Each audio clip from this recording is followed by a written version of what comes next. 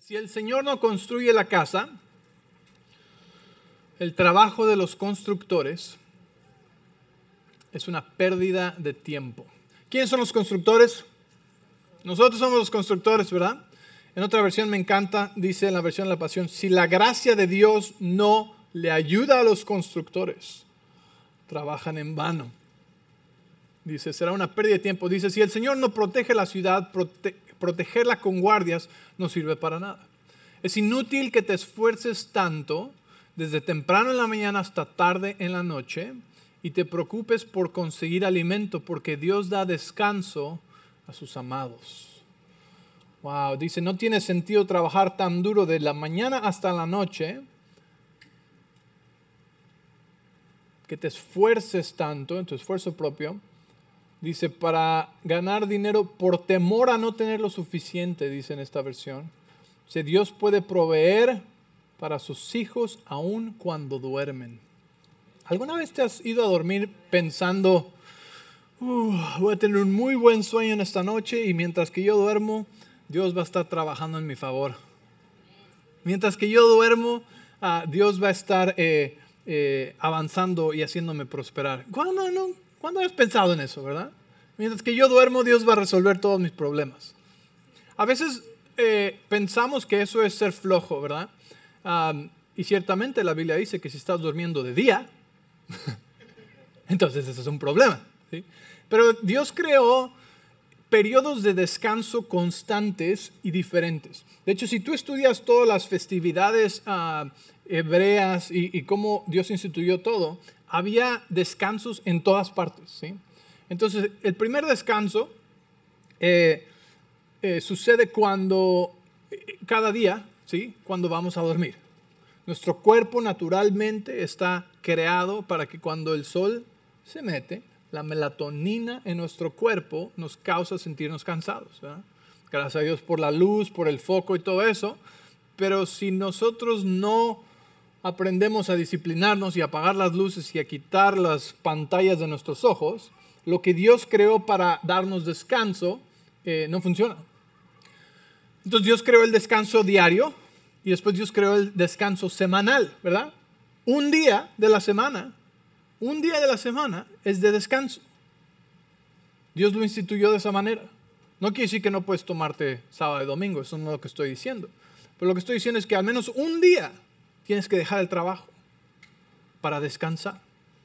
Y estas son cosas que requieren fe, porque cuando uno no tiene confianza en el Señor, cuando uno no conoce cómo funciona Dios, uno piensa de la manera del mundo. Tengo que trabajar más, porque entonces trabajando más voy a ganar más, ¿sí? Y si dejo de trabajar, voy a perder. Pero si trabajo más horas, entonces voy a ganar más, ¿verdad? Y pensamos en términos humanos. Mas, sin embargo, cuando Dios nos está dando instrucciones acerca del descanso, no es porque quiere que tengamos escasez o que nos falte algo, sino porque quiere que aprendamos a confiar en Él. Aprender que no depende todo de nosotros, sino que aun cuando dormimos, ¿sí? Aun cuando dormimos, Él está obrando. Aun cuando dormimos, Él nos está prosperando. Aun cuando dormimos, Él está trabajando en nuestro favor. ¿Están conmigo? Entonces no estamos hablando de no trabajar, ni de no trabajar duro. Estamos hablando de la importancia de descansar y de descansar en nuestro corazón. Muchas veces les he dicho que el descanso no significa inactividad. No significa que tienes que estar 24 horas así sin moverte. No. Significa que tienes que tomar un día donde no estás trabajando por el pan. ¿Sí? Y muchas veces pensamos es que si no trabajo 7 días a la semana y días de 16 horas, entonces voy a perder la oportunidad y voy a tener menos. Y ahí, en esa mentalidad es donde hemos dejado a Dios afuera de la ecuación. ¿Están conmigo? Ok. Más logramos en el descanso que en el trabajo. Es más, nuestro descanso hace que el trabajo se multiplique, ¿sí? Más cosas milagrosas suceden cuando aprendemos a confiar y a descansar. Y el tipo de confianza del que estoy hablando es una confianza que nos da descanso. Si tú dices que confías en Dios, pero no puedes dormir ni tomarte un día de descanso a la semana, no confías en Dios verdaderamente.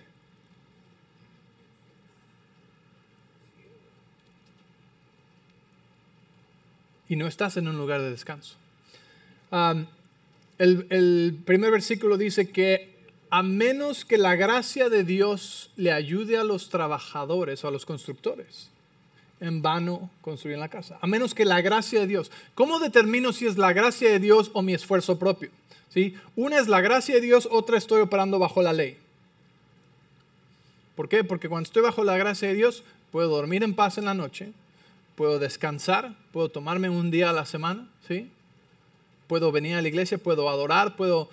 ¿sí me entiendes? Tal vez tu día de descanso a veces no es domingo. Ok, yo lo entiendo, ¿sí? Pero necesitamos poder tomar un día donde descansamos, porque esa es nuestra acción de confianza. La Biblia dice que la fe sin obras es fe muerta. Entonces, ¿qué quiere decir? Que yo puedo decir confío en el Señor, pero no puedo descansar nunca. ¿Por qué? Porque tengo miedo de perder dinero, oportunidades, que no voy a tener suficiente.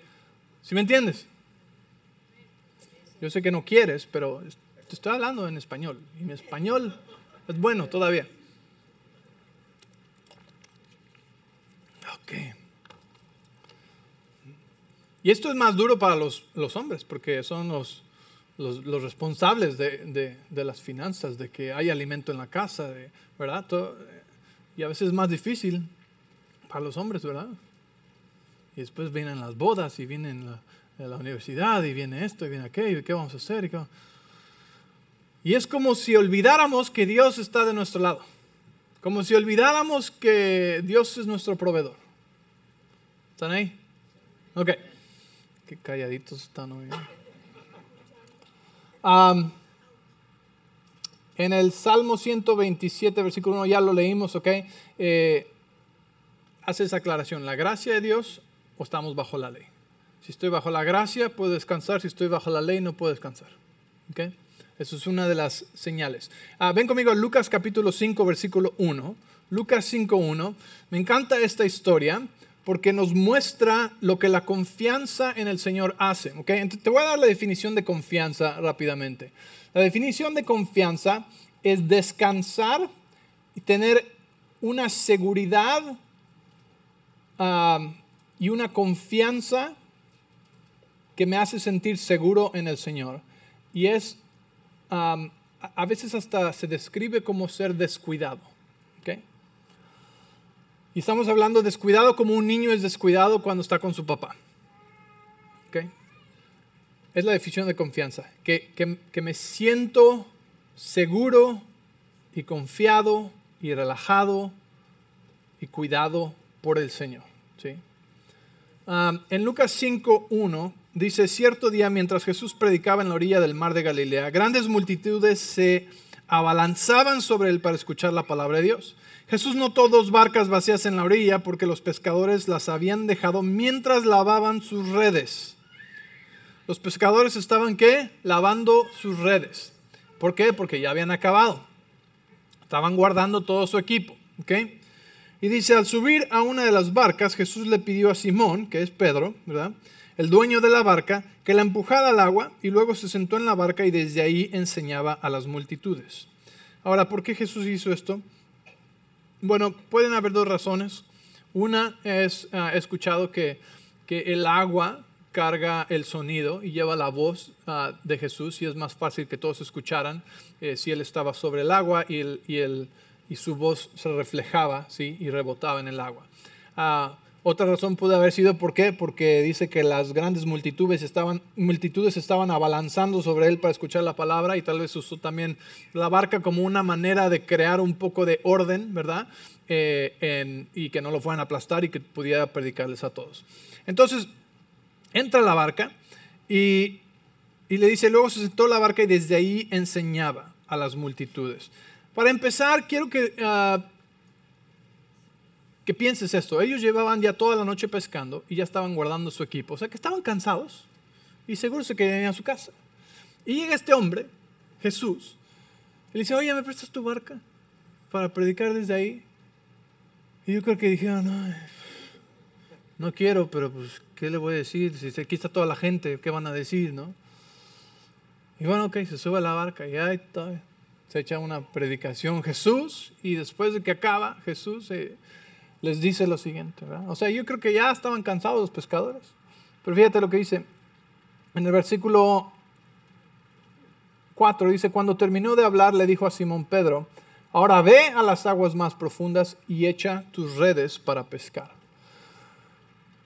Jesús era carpintero, no pescador. ¿Okay? ¿Quiénes eran los pescadores?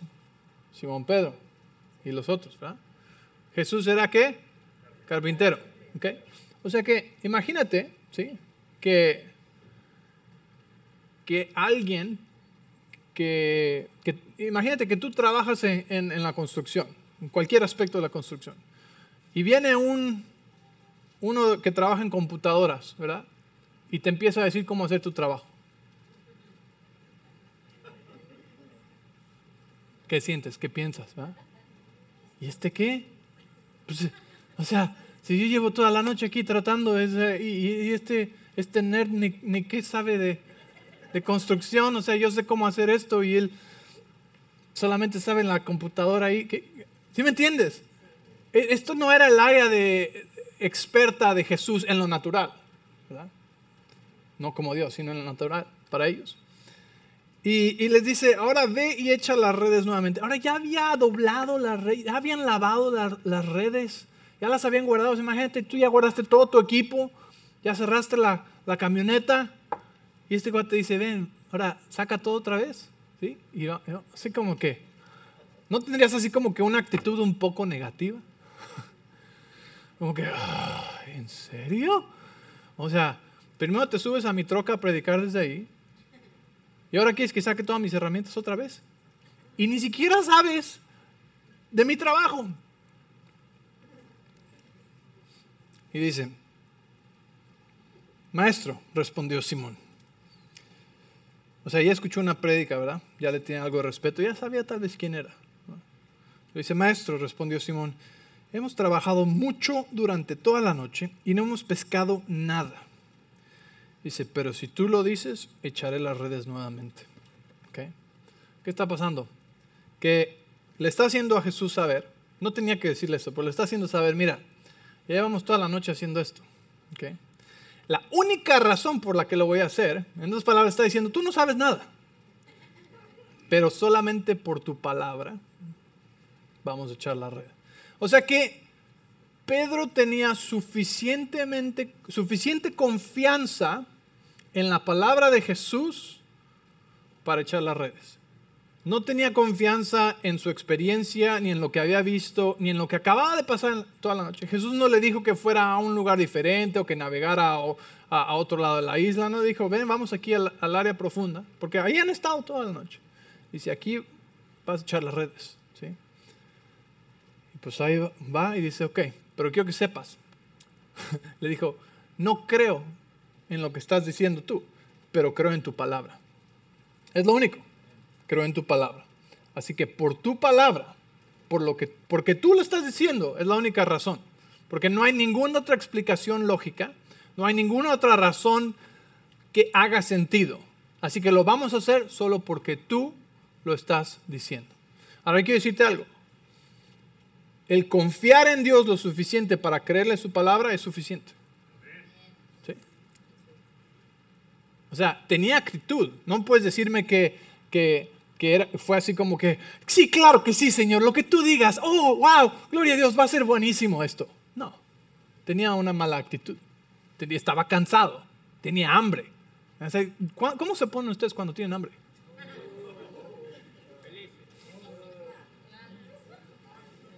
¿Ah? O sea, te imaginas que tienes hambre, estás cansado y te pasa esto. Y Pedrito le dice, ok, pero solamente porque tú me lo estás diciendo, lo vamos a hacer. ¿Okay? O sea que suficiente confianza para hacer algo que no tenía sentido. ¿Por qué? Porque creyó en la palabra. Confió en esa palabra. ¿Estás conmigo? ¿Ok? Y dice, Y esta vez las redes verso 6, y esta vez las redes se llenaron de tantos peces que comenzaron a romperse. Un grito de auxilio atrajo a los compañeros de la otra barca y pronto las dos barcas estaban llenas de peces y a punto de hundirse. ¿Qué pasó? El poder sobrenatural de Dios creó un milagro, ¿sí? Porque Pedro confió en Jesús para hacer algo que no tenía sentido, ¿sí? Le creyó y lo tomó a su palabra. Podría haberle dicho, mira, gracias, sé que tienes muy buena intención y tu predicación estuvo buenísima, pero ya estamos muy cansados y pues nosotros hacemos esto todos los días, así que nos vamos a esperar hasta mañana porque ahorita ya nos vamos a ir a dormir. Podría haberle dicho, ¿verdad? Pero tomó un riesgo y dijo, esto está loco, pero creo que confío en él lo suficiente para hacer lo que me está diciendo. ¿Y cuál fue el resultado? ¿Verdad? Llenas de peces. O sea, es un milagro sobrenatural. ¿Sí? Dios es un Dios de más que suficiente. Su carácter y su naturaleza se ven por toda la Biblia. Es un Dios de más que suficiente. Su abundancia está en toda la creación. ¿Sí? Si tú no cortas el pasto, va a crecer y va a crecer más que suficiente, ¿verdad? El pasto no crece solamente hasta donde se ve bonito. Continúa creciendo y creciendo y creciendo. La naturaleza de Dios es de más que suficiente. Malaquías 3:10 dice, trae los diezmos a Alfolí. Hay alimento en mi casa, ¿verdad? Y ved si no abro las ventanas de los cielos y derramo bendición hasta que sobreabunde. Hasta que sobreabunde. Ellos, o sea, miren, si hubieran salido 50 peces, hubiera sido un milagro. Hubieran estado asombrados. Hubiera sido suficiente para mostrarles, ya ven, toda la noche no agarraron nada y ahorita 50 peces. Pero Dios no hizo 50. ¿Trajo cuántos? Llenó las redes. Tanto que se les rompían las redes. Tanto que fueron bendecidos para hacer bendición, o sea que tuvieron más que suficiente para hacer bendición a la otra barca y las dos barcas se estaban hundiendo del peso de los pescados. Porque le creyó a Dios, porque confió en Él, porque dijo, voy a abandonar la lógica y el sentido y voy a descansar en esta palabra. ¡Wow! ¿Sí? Voy a abandonar la lógica y le voy a decir a esta persona que no puedo hacer el trabajo porque es mi día libre.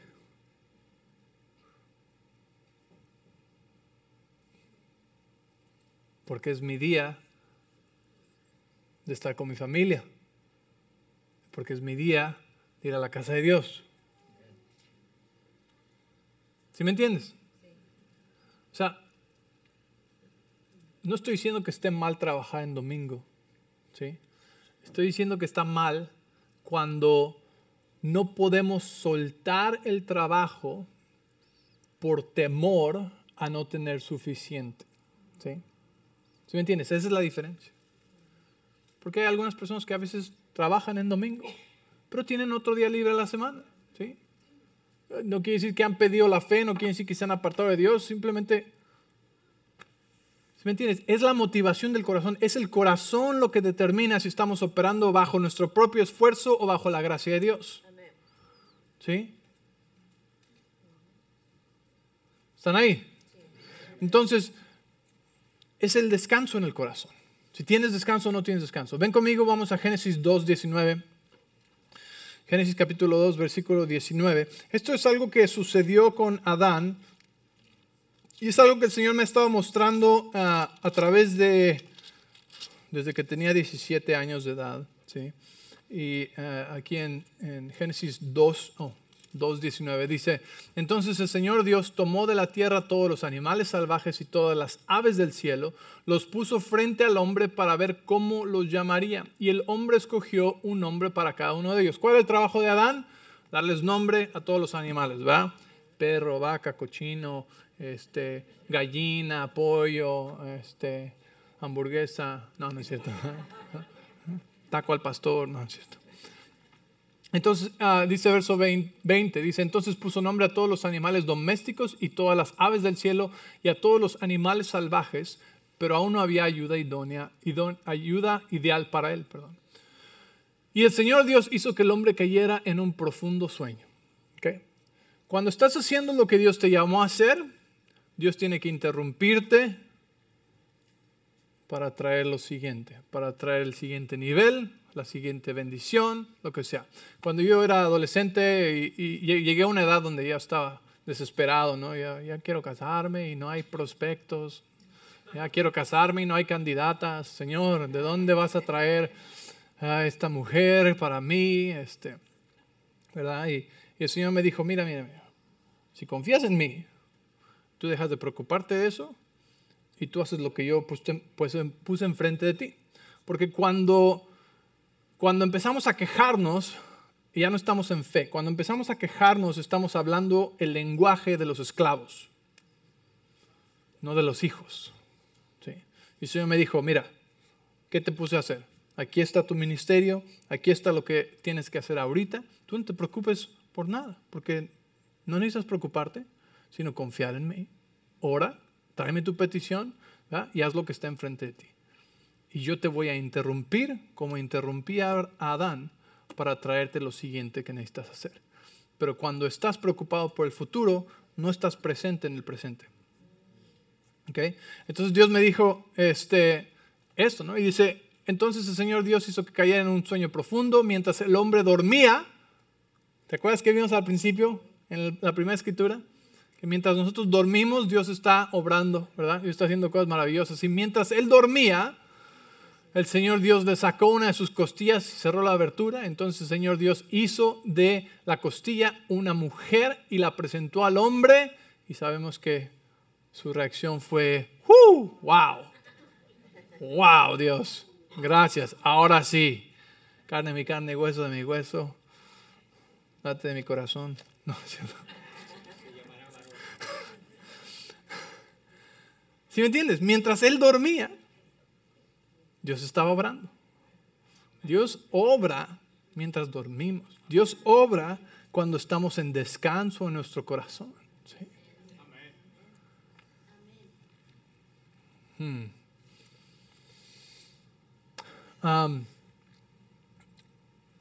Hebreos capítulo, vamos a ir a Proverbios capítulo 3, versículo 5. En Proverbios 3:5 dice, confía en el Señor con todo tu corazón, no te apoyes en tu propio entendimiento, reconócelo en todos tus caminos y Él enderezará tu vereda, ¿sí? O hará tu camino derecho, o te mostrará cuál camino tomar. ¿Cuántos saben que la distancia más corta entre dos puntos es una línea recta, ¿verdad? ¿Sí? Y a veces en nuestra vida andamos así. Y vas para allá y de repente ya vas para Tucson. ¿Sí? ¿Y qué pasa? Que empezamos a tomar desviaciones y empezamos a perder tiempo. ¿Por qué? Porque no reconocemos a Dios en todos nuestros caminos. Son algunos.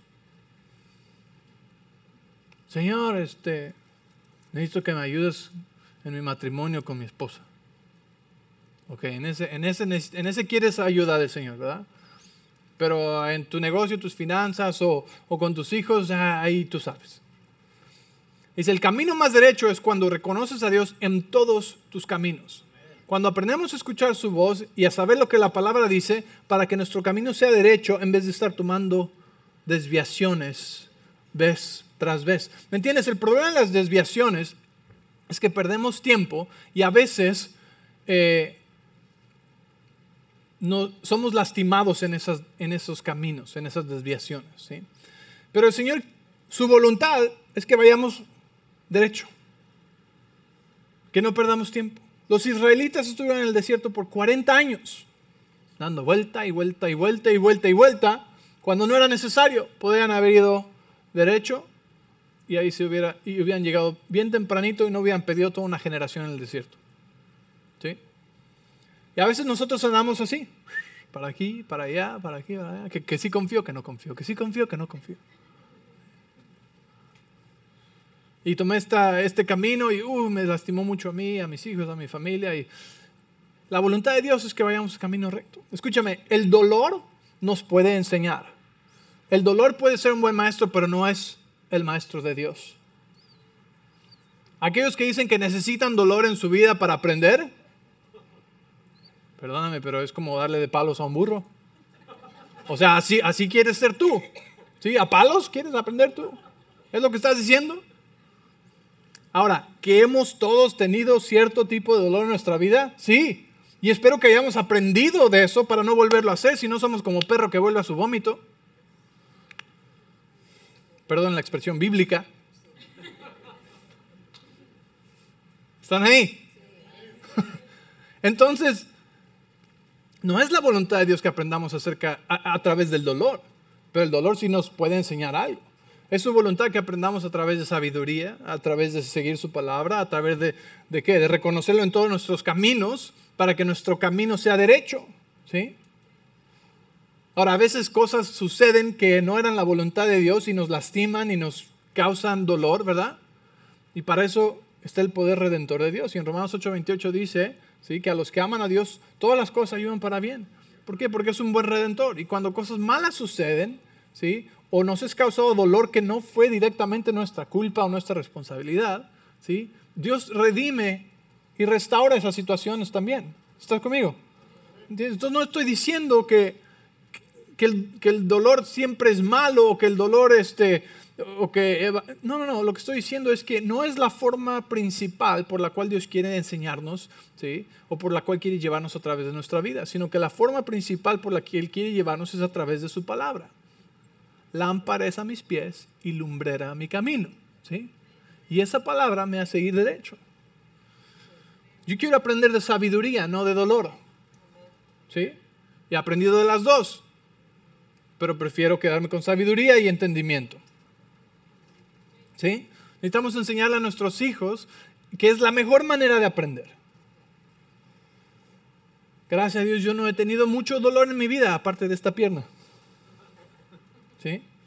No he tenido mucho dolor emocional en mi vida. ¿Por qué? Pues de joven decidí que iba a creer lo que su palabra me decía. Y que aunque a veces pasaran pensamientos en mi mente de, yo debería aprender así como todos los pecadores. Se ve que están pasándola bien de todas formas. Su palabra era más fuerte en mi vida. Decía, no. El tramposo cae al pozo, así que no, tú sigue como vas, tú sigue como... Eso no está en la Biblia, ¿eh? Bueno, en alguna manera está en Proverbios, pero... Ok, entonces, ya tenemos que terminar. Confía en el Señor con todo tu corazón. No te apoyes en tu propio entendimiento. Si Pedro se hubiera apoyado en su propio entendimiento, no hubiera echado las redes y no hubiera visto un milagro que hubiera sido bendición a él para hacer bendición a los demás. ¿Okay? Entonces, el descanso y la confianza están directamente conectados porque cuando confío en el Señor puedo descansar. Yo recuerdo, tengo no una memoria exacta, pero tengo como memorias, como flashbacks, ¿sí?, de mi infancia, de cuando iba con mi papá. Y yo era chiquito, ¿verdad? Así que le agarraba así de la mano y íbamos por lugares muy tumultuosos en la Ciudad de México, ¿verdad? A veces tal vez era el metro, o a veces era el centro, o a veces era un estadio, un evento con multitudes. Y recuerdo agarrarlo así de la mano a veces al punto que cerraba yo los ojos. Cerraba los ojos y iba caminando con él, pero de la mano cerrada. Con los ojos cerrados, ¿verdad? Así. Y me daba paz. Y era fácil de hacer. ¿Por qué? Porque iba siguiendo sus pasos. Iba agarrado de su mano. Nunca me tropecé, nunca me caí, nunca me desvié, nada. ¿Sí? La palabra confianza tiene ese significado de no tener carga, de no tener preocupación, de no tener cuidado. ¿Okay? Fíjate, usamos esta frase mucho. Hasta yo soy culpable de usar esta frase mucho, ¿verdad? Que decimos, cuídate mucho. Ten cuidado. Bueno, ¿verdad? Y Dios nos dice, no tengas cuidado. Ahora, no te estoy diciendo que camines con los ojos cerrados en medio de la calle. No estoy diciendo eso. Pero espiritualmente el Señor quiere que tengamos ese tipo de confianza en la que podemos caminar con los ojos cerrados porque vamos de la mano con Él. Donde no tenemos ninguna preocupación, donde no tenemos ninguna carga, donde casi parece que estamos siendo descuidados. Pero no es que estemos siendo descuidados, es que sabemos de quién estamos agarrados. ¿Estás conmigo? Yo no sé cuántos de ustedes pueden decir que tienen ese tipo de confianza en el Señor. Pero es la confianza que Él te está invitando a tener. Ahora, muchas personas dicen, yo tengo problemas de confianza. ¿Ah? Oh, yo tengo muchos problemas de confianza. Oh, sí. ¿Qué está? ¿Ah? Todo. ¿Qué? Oh, en ese cuate, no confío en ese cuate. No, cuidado, aquí mira, ahí está. Está sospechoso.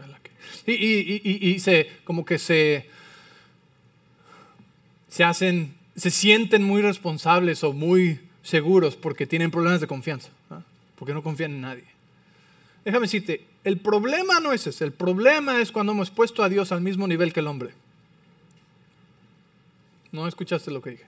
El problema es cuando hemos puesto a Dios al mismo nivel del hombre, y porque el hombre nos ha defraudado, y porque el hombre nos ha lastimado, y porque humanos han traicionado nuestra confianza, ahora ya tampoco podemos confiar en Dios bien. Ese es el problema. No te estoy diciendo que confíes en cualquier extraño que viene a ofrecerte un polvo mágico. No estoy diciendo eso. Estoy diciendo que necesitamos confiar en Dios cegadamente, a pesar de las heridas que nos ha causado la gente, los humanos, por traicionar nuestra confianza. ¿Están conmigo? ¿Sí me entiendes? No podemos tratar a Dios como tratamos al hombre. La Biblia nos dice que seamos astutos y sagaces, ¿verdad? Es decir, no confío en todos, ¿verdad? Pero en Él confío a ciegas. Quiere decir que yo puedo leer lo que está aquí y aunque no tenga sentido, voy a echar mi red. Porque ese tipo de confianza causa lo sobrenatural en mi vida, la bendición sobrenatural, la voluntad de Dios en mi vida que tenga más que suficiente para hacer bendición a otros.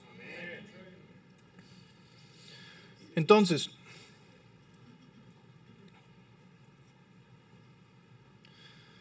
Filipenses 4:6 dice, no te preocupes por nada, ora por todo.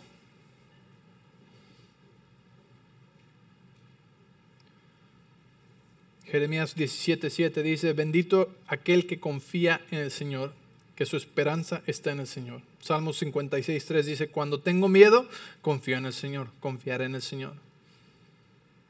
Salmo 44 dice, bendito el hombre que hace al Señor su confianza.